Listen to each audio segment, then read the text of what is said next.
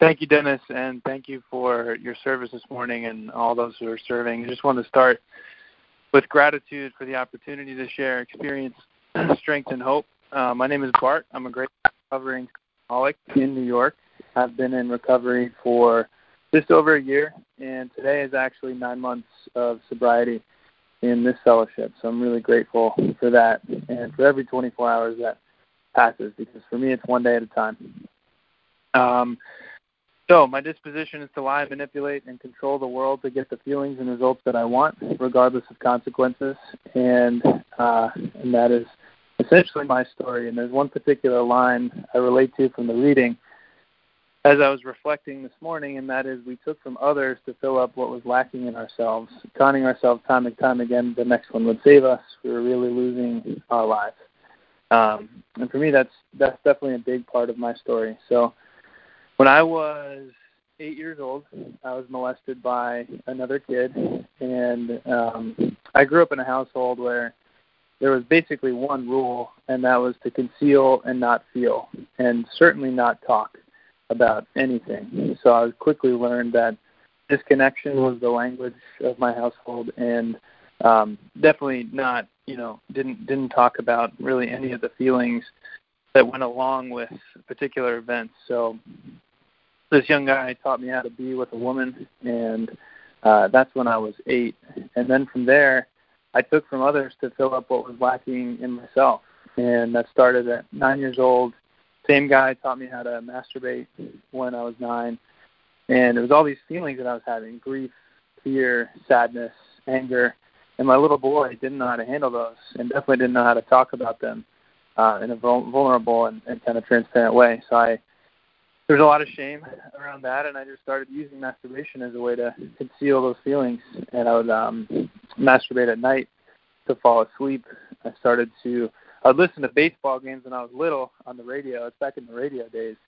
And I would listen to a baseball game, and then after the game, I found a radio program late at night that would talk about sex and masturbation and pornography and all these things that were just so attractive to me. They had such like a shiny allure. I was chasing this thing constantly, and what I didn't realize is that it wasn't really filling anything in myself. But I would masturbate once a day, at least, usually twice a day, once in the morning and once at night, to either fall asleep or just escape whatever feelings I was having.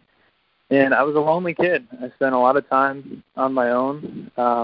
What's true is my parents were there physically, and they did the best they could with the tools they had, but they didn't have great tools.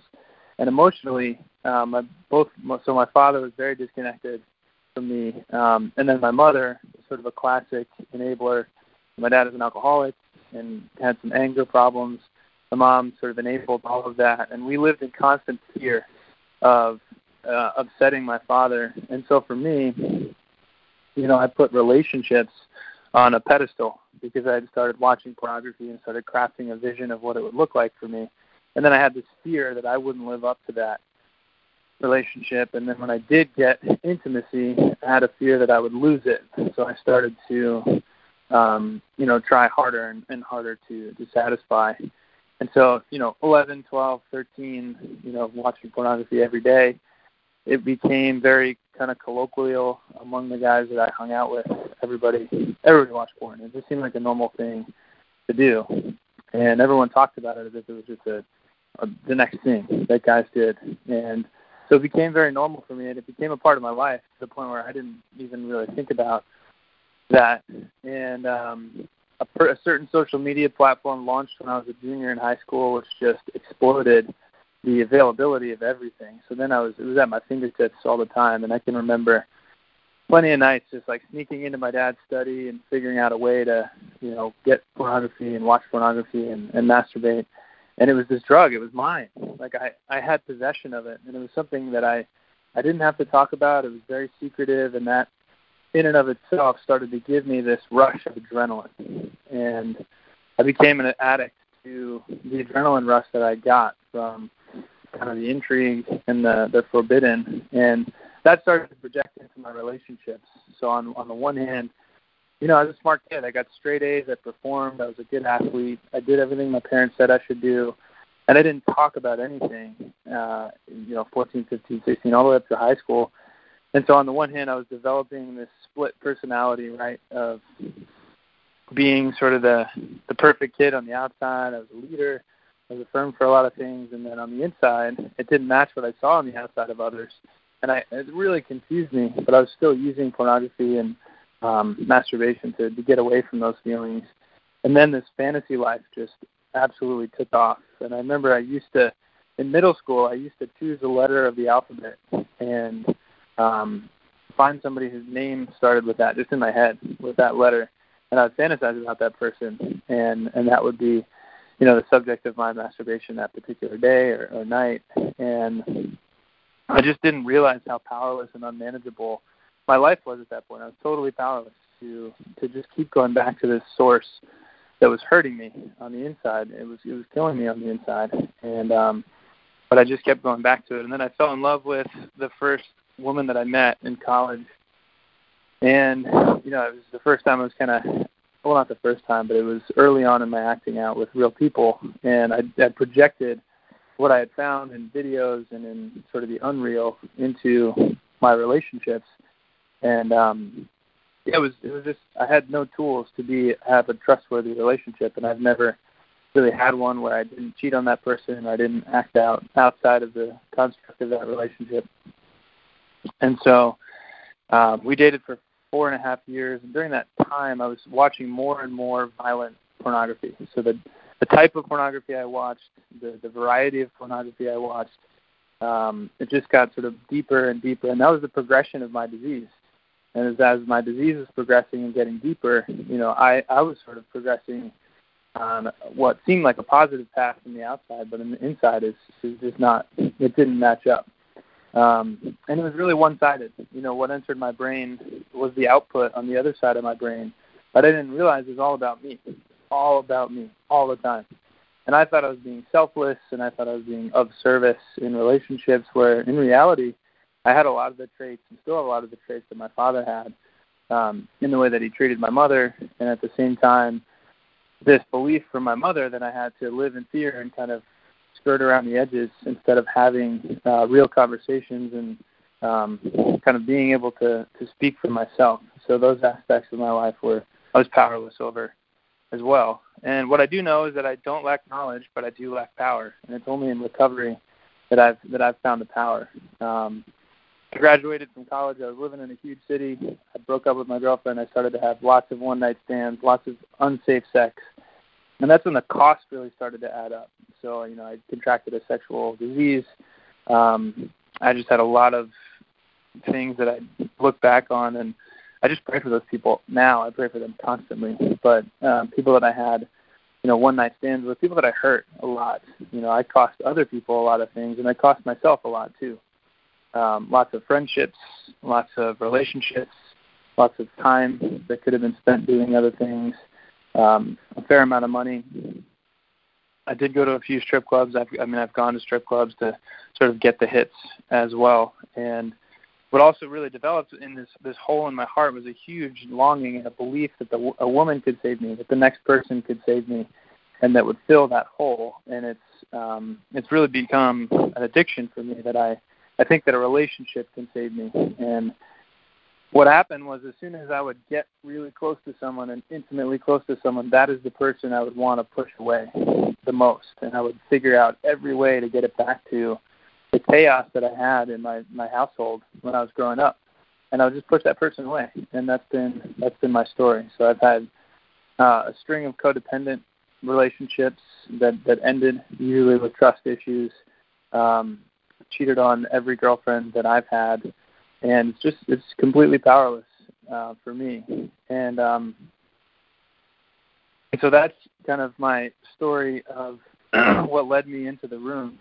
And my qualifier about a year ago just suggested that I had some of the tendencies of a sex addict or a sexaholic, showed me the questions, and I'm incredibly grateful. And that's why I don't like to say the word struggle anymore. I like to say the word work on. Because in my belief, it's my higher power working on my heart. And that was one of those examples where my higher power was working the entire time. And I'm so grateful to her that she showed me the truth and put people in my path and put people around me that could help me recover, and that my higher power could help restore me to sanity. And it was about 2 years ago that I came to faith in higher power, and it's only because of that I have, some of the recovery that I have today. So what is true for me is that I was terrified of making the real connection, and when I got it, I feared losing it. I was using porn to substitute personal interaction with human beings, and I'm an intimacy. I'm challenged in terms of intimacy with real human beings. So that's my story. That's how I've come into the rooms, and I really want to talk today more about my strength and hope, a little bit more about my recovery. So recovery started for me about a year ago, and healing has to come about in all three areas of my life, and for me, it's absolutely happened. I mean, I first came into the rooms, and I was like, man, these people are weird. They're not like me.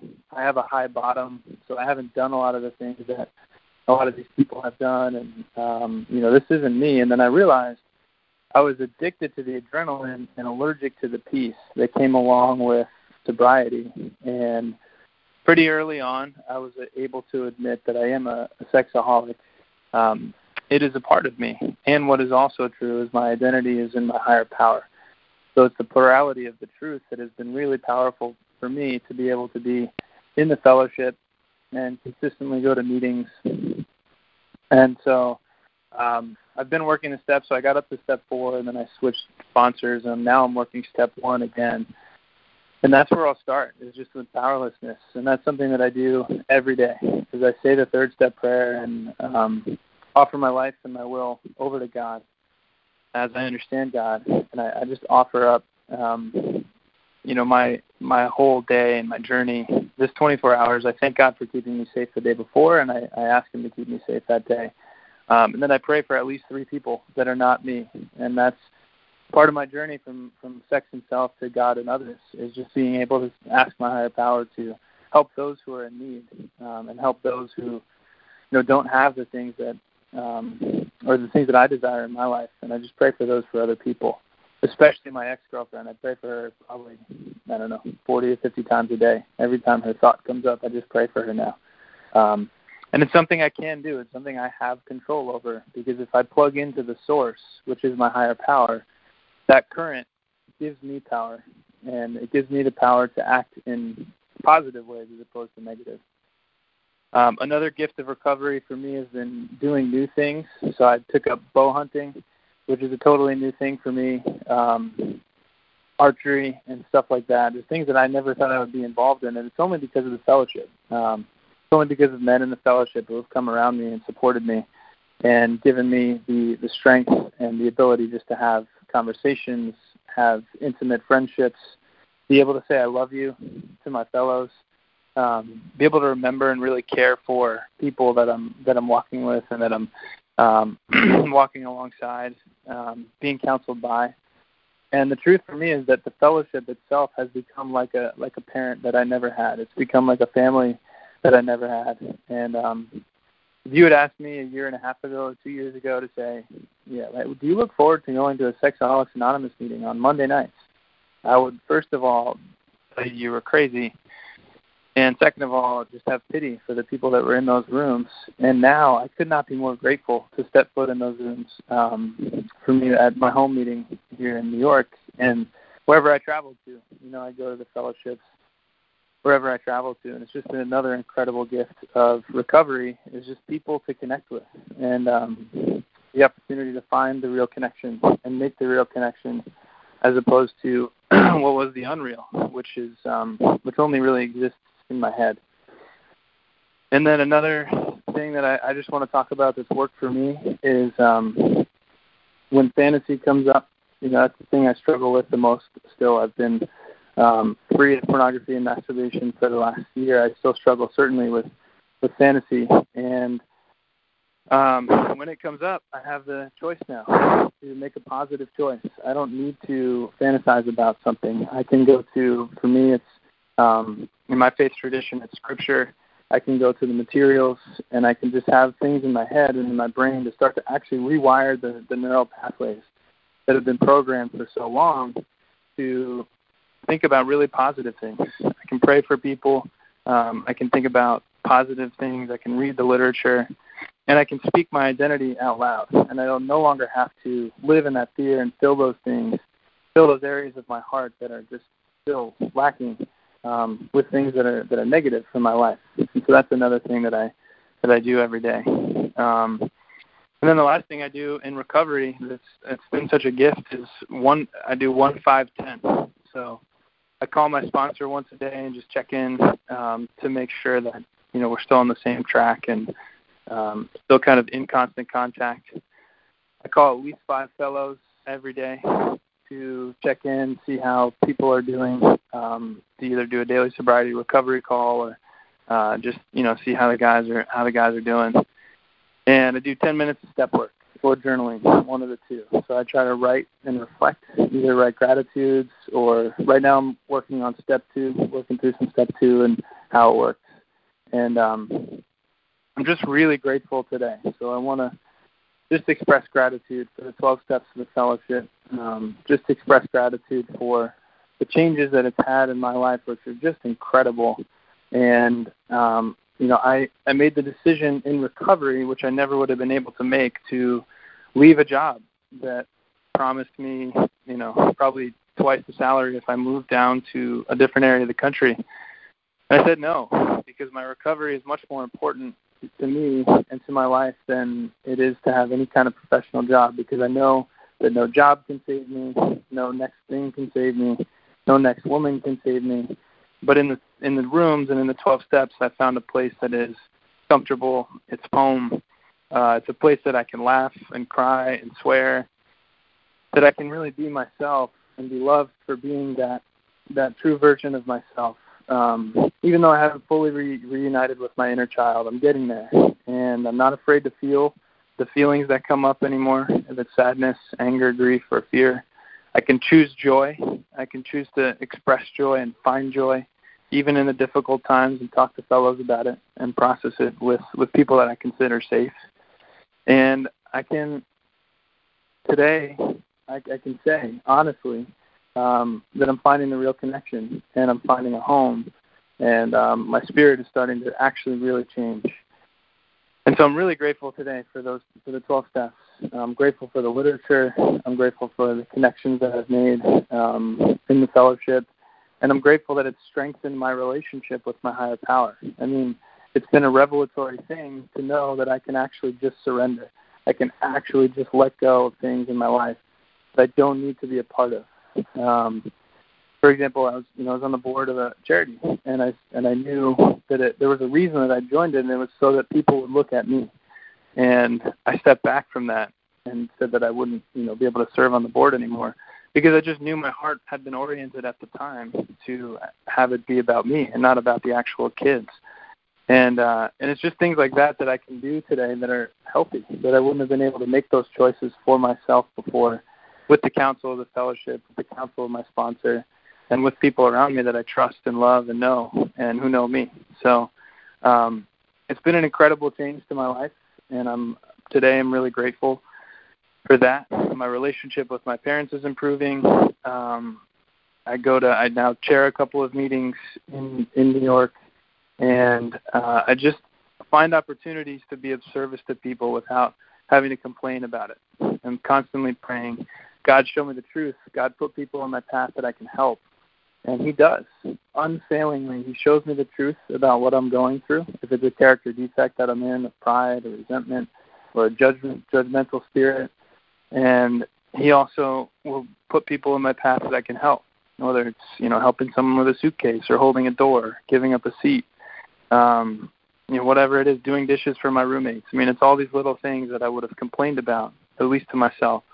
And now I have the power and I have the opportunity to just help other people and be all connected, kind of in fellowship in the fourth spiritual dimension. So I'm really grateful for the opportunity to share, and I look forward to hearing from everybody. And with that, I will close. And I'm Bart. I'm a grateful recovering sexaholic, and thank you for listening.